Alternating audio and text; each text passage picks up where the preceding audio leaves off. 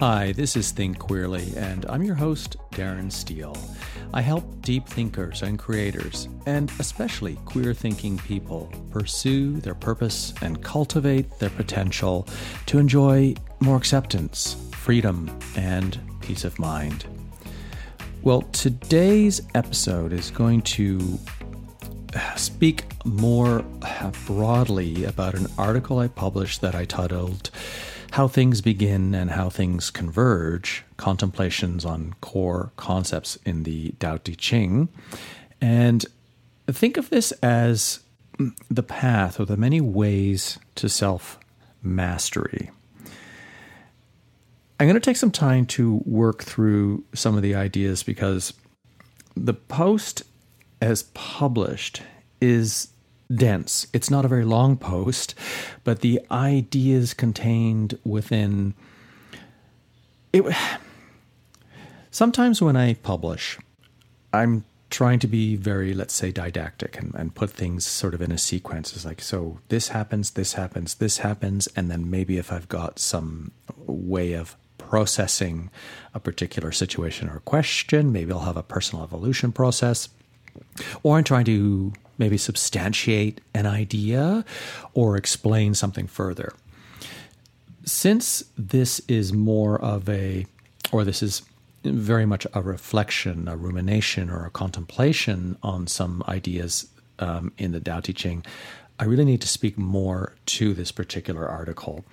And I'm just giving you this preface because the concepts are really deep, and the concepts have a great deal of meaning to me in the research and development I'm doing on my philosophy of human-heartedness.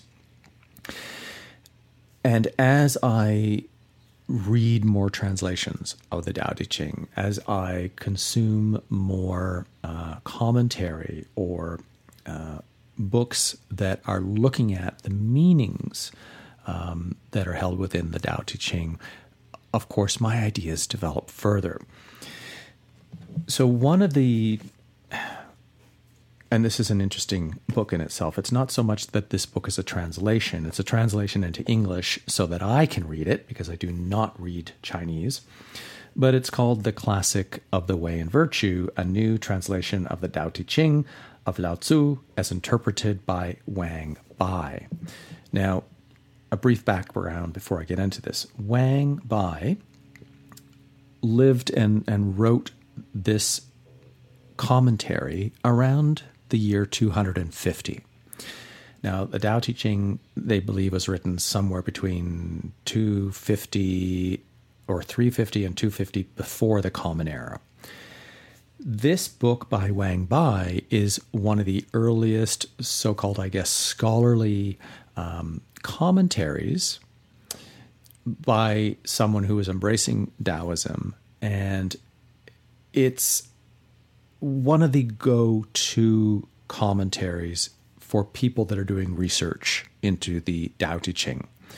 The most other research that I'm using is either through Alan Watts, who is a philosopher that brought sort of religion and Zen and Taoism to North America and talked about how they all came together, and really I think is one of the most brilliant and insightful people for how he understood the concepts found and expressed in the Tao Te Ching and how they can be understood in the most simple way.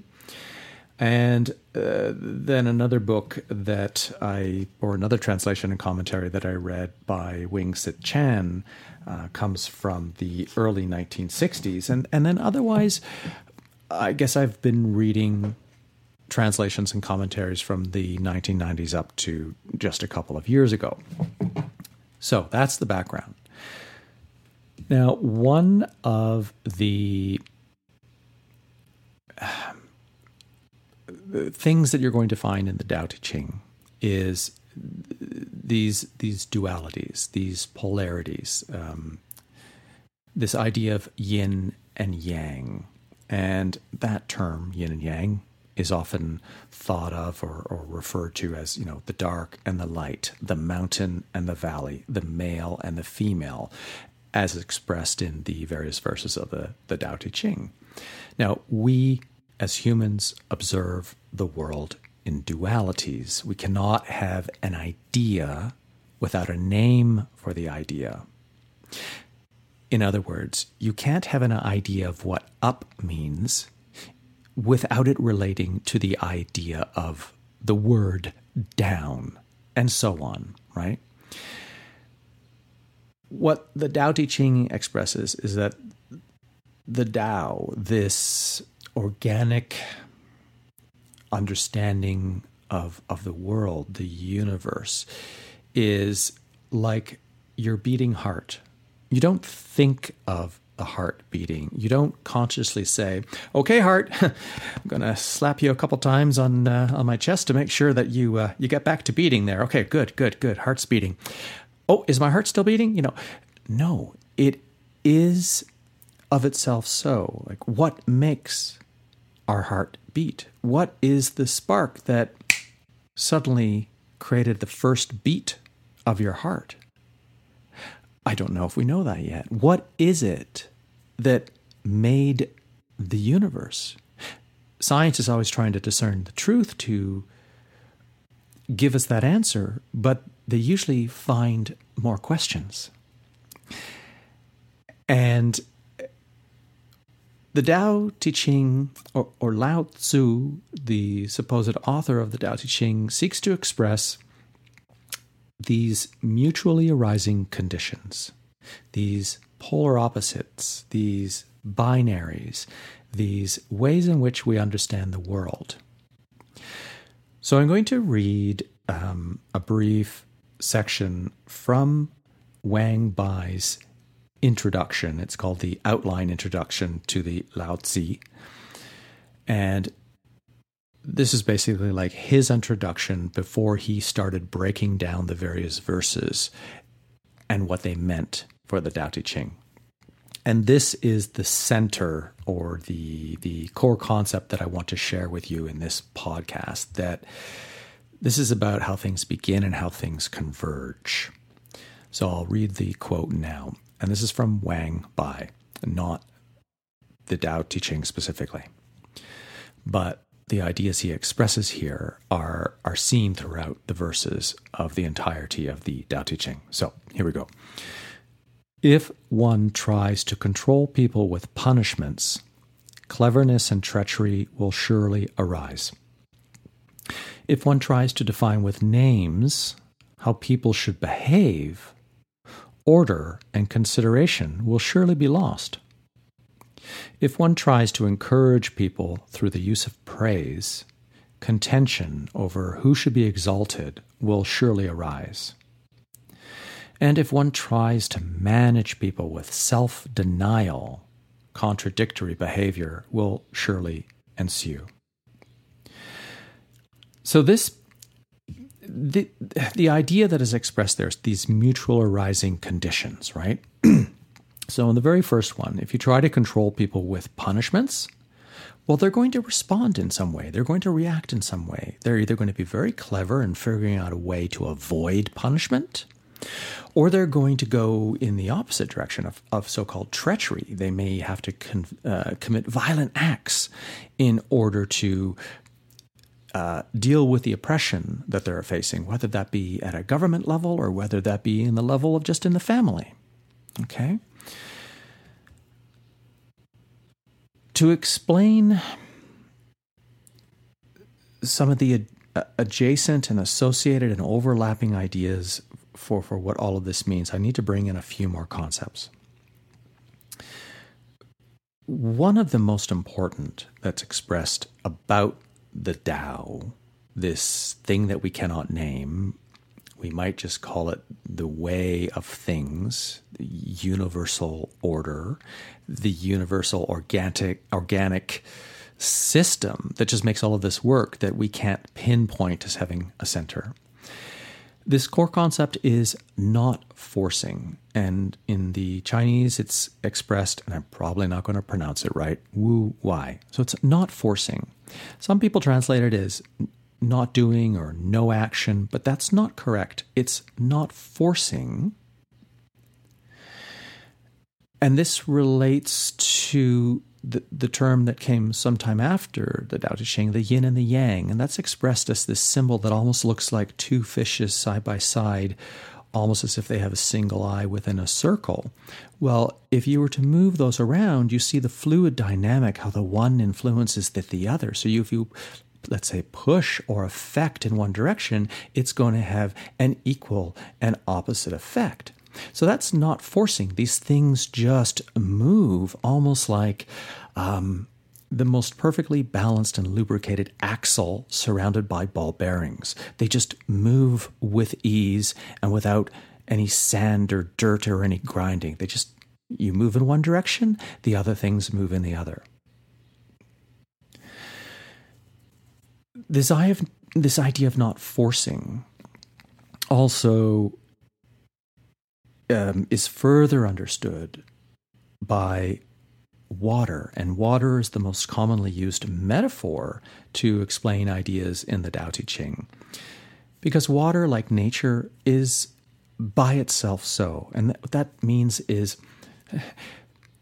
there is no consciousness directing it, just like the idea of the beating heart. Who is telling the heart to beat? It's certainly not your consciousness. It's certainly not you who is listening to me speaking who is deciding for the heart to speak. Well, just the same as with water. Just the same as with nature. We have 4 seasons. We have trees that blossom and then the leaves fall off and they hibernate for the winter. We have bees that depend on the flowers that provide pollen, and the bees then go eat the pollen, but because they are moving their body across the pollen and then they move to another flower, that cross-pollinates and allows nature to continue to grow and to expand. This is the mutually arising idea of all things in nature, including ourselves. That when one thing exists in nature, there is something else that creates some sort of a balanced reciprocity. And water, in the sense of flow, moves where it needs to move. It may find itself in the lowest of places, into the cracks and the crevices, deep below where perhaps people don't want to go, but that's what water does. And over time, water can erode even the sharpest rock. And water is gentle in one moment, but can be immensely destructive in another. Think of a tidal wave crashing down and destroying everything that's in its path. Think of water in its fluid state versus water frozen and ice moving across a river, ripping up the riverbed as it flows downstream. If you put your hands into a lake and you try and push all the water out of the way, will you move the lake to a different location? No. You're just in the way of water, and water by itself so just makes its way around you effortlessly, of no mind, and by itself so. And this is one of the deep metaphors or ways of trying to elucidate how we as human beings can be in the world in relation to our thoughts and our challenges. Not to ignore things, not to not take action on things that are challenging, but to see things in a moment of calm consciousness, to decide how we might wish to flow, how we might wish to approach a situation with minimal effort. Minimal effort in the sense of without much resistance in our way. It might take a lot of effort for us to figure something out and to action something, right? But with a focus towards efficiency might be another way of saying it. And one final thought about water, you swim against the current, and what happens? You have to work much harder against the force of the current. And if that's how you lead your life, always trying to swim upstream against a very violent river moving downstream, life is going to always be a struggle. There's another wonderful sentence in that Wang Bai shares in this section where I shared the quotation.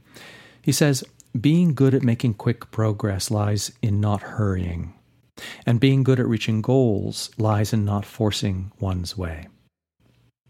This is what I just said, right? But let me read it again. Being good at making quick progress lies in not hurrying, and being good at reaching goals lies in not forcing one's way. If we think non-contention, impartiality, compassion, open-mindedness, being like flexible and yielding to what happens in our lives, and humility and connection with others, these are the principles of human-heartedness that I'm creating, but they beautifully express, I think, the idea of self-mastery and approaching life with greater ease and efficiency, so that you can still accomplish what you wish to do, but it can be done with much less stress and resistance. And that you can go more with the flow, non-forcing, so that you have far less struggle to deal with. Now, I love the metaphor of water, because human beings are mostly made up of water. What are we, 85-ish% water? And it's an interesting thought experiment if you pause and consider how this relates to everything I've said so far about water. We're humans made of mostly water. Well, what happens when we try and control another human being? You know, it's like trying to control water. Most self-aware individuals are just either going to move out of your way, let you do your thing until you get bored and they allow all of your energy in doing just to wash over them, to use the metaphor of water. But they can also put up force, and with great resistance, a human being can act like a very old tree, refusing to budge and get out of your way, such that you will have to eventually become the water and flow around them. And they will be like, metaphorically, the big rock in the center of the river that is too solid for you to break down in just a couple of hours, or in that moment of argument and contention, that the only way through is around.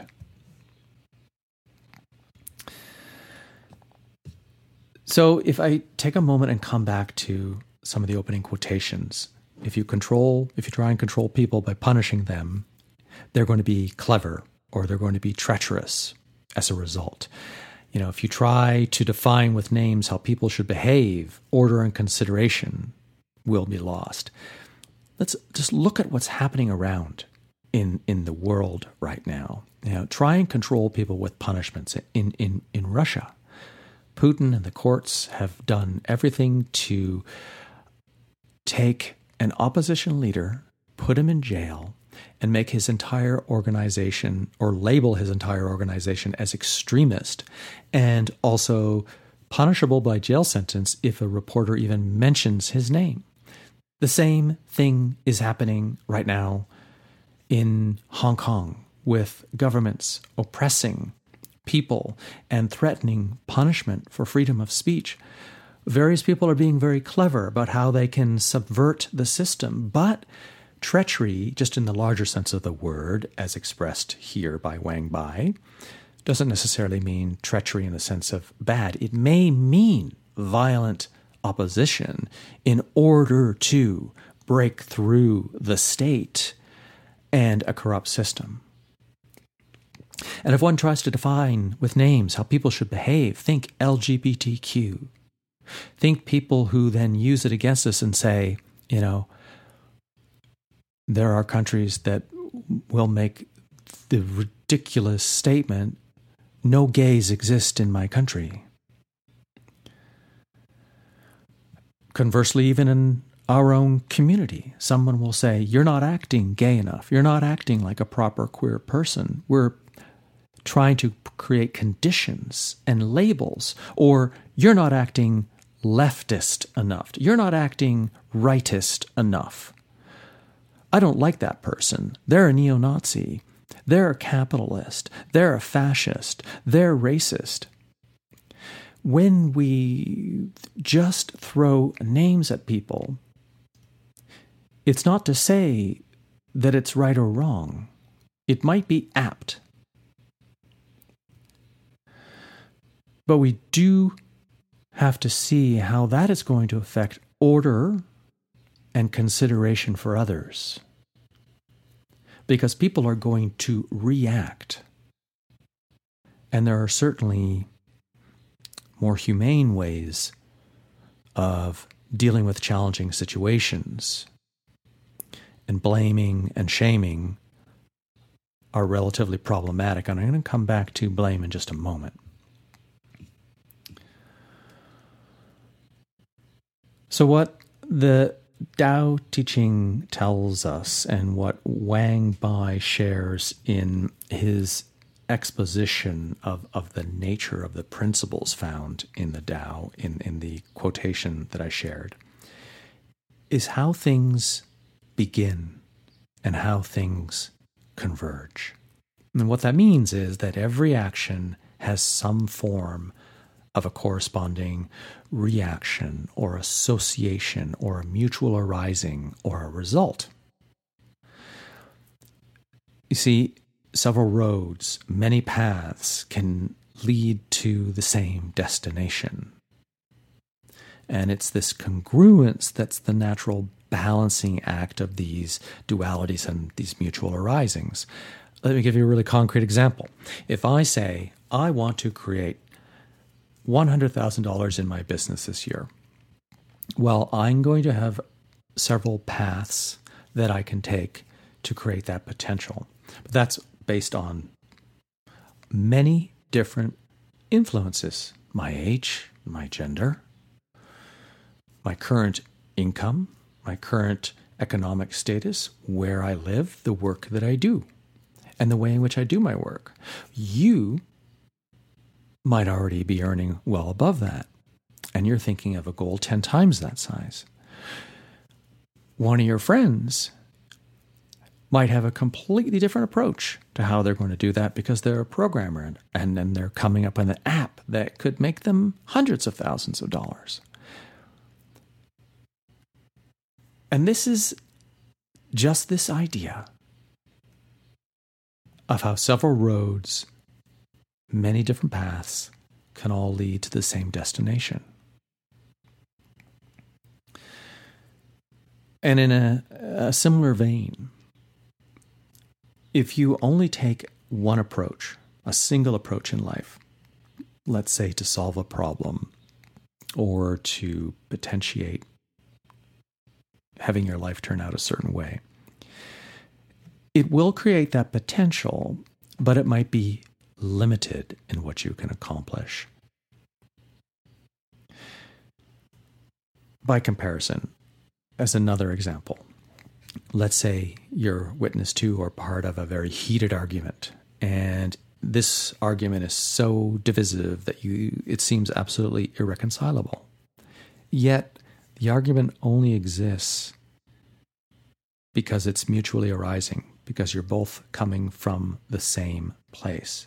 You essentially want the same thing, but you're trying to take different paths to get there. So what both sides want is ultimately congruence, but they're looking for a different pathway. One more thought about praise. If one tries to encourage people through the use of praise, contention over who should be exalted will surely arise. We're seeing this right now with statues being torn down. The recognition of what has traditionally been men, and in the case of Toronto, the statue of I'm blanking on the first name, Ryerson, for Ryerson University, who was a landowner and abusive of indigenous individuals in his lifetime, and supported the schools that caused tremendous harm to indigenous individuals. What these statues symbolize is not only what happened in the history, but a cultural praise of what that person did. And we're living in a society now that is looking at this and saying, we need reconciliation. And people are angry. Contention over who should be exalted will surely arise. People are angry because if they themselves are indigenous, or if they're allies, maybe it's other LGBTQ people, maybe it's BIPOC individuals, they say, this is very similar to what I'm dealing with in my own life. And we need to change who we honor and recognize and praise. We need to change the idea of why we should exalt someone. And that's a bigger question. Should anyone be exalted at all? Because no one individual is an icon. No one individual can claim to be the person who is responsible for a single event. We don't do things alone. It just doesn't happen that way. So to come to a conclusion here, I want to mention something about blame. Confusion often comes up and arises in our lives if we lay blame on others for the situation in which we find ourselves. And often that blame is in the form of shaming. Brene Brown has an exceptional podcast that she published just after the Capitol Hill riots in Washington, D.C. It might have been June 9th or 10th, but just look, the riots were on June the 6th, and I'll try and find the link and put it in the show notes. But she talks about leadership and power structures and power over and power supporting and power with and power to. And she talks about shaming as having a negative effect. When you publicly shame someone, usually what happens is they will push back and think of why, not forcing. You shame someone, and what happens? You get that person being shamed will get defensive. They'll be like, fuck you. And they may even get angrier. They may even strengthen their position for what they're being shamed for in the first place. They may become even more radicalized because everyone else who's shaming them is supporting their position of what they believe in. And just this primal defense mechanism is to even put more credence in what you believe in. But from a human-heartedness perspective, from a not forcing perspective, if you were able, or if someone was able to have a conversation with those people who caused a very contentious, problematic situation, if they could be sat down, and if everyone could have a non-contentious conversation, if they could come from a place of trying to understand each person's point of view, if they could come from a place of trying to be open-minded in that understanding, and even humility. This is my position, this is what I believe in, but I am willing to hear what you have to say, so long as you respect me, as an individual. It's a really challenging place to come from, because those of us that might be blaming and shaming others feel in a similar way this reaction, this threat of those people that are doing the thing that we wish to shame them about. So just laying blame or shaming someone is an act of surrender, in that it holds us back, the blamer, the shamer, from moving forward. It keeps us stuck in that past moment. We cannot rely on a single path in life because we may wind up at the wrong place, even though it's the right destination. And that might seem like a mind bender, but that's very much staying within sort of the mindset of the Tao Te Ching. We can be on the path to where we think we are going and get to the destination, but it was the wrong destination. Stephen Covey says this in The 7 Habits of Highly Effective People. I think his metaphor is, if you're climbing the ladder to success, make sure you're climbing the right ladder. So to pull this all together, there are many divergent paths that originate from and return to where we will always find ourselves. And this is the path of self-mastery. It's essentially circular.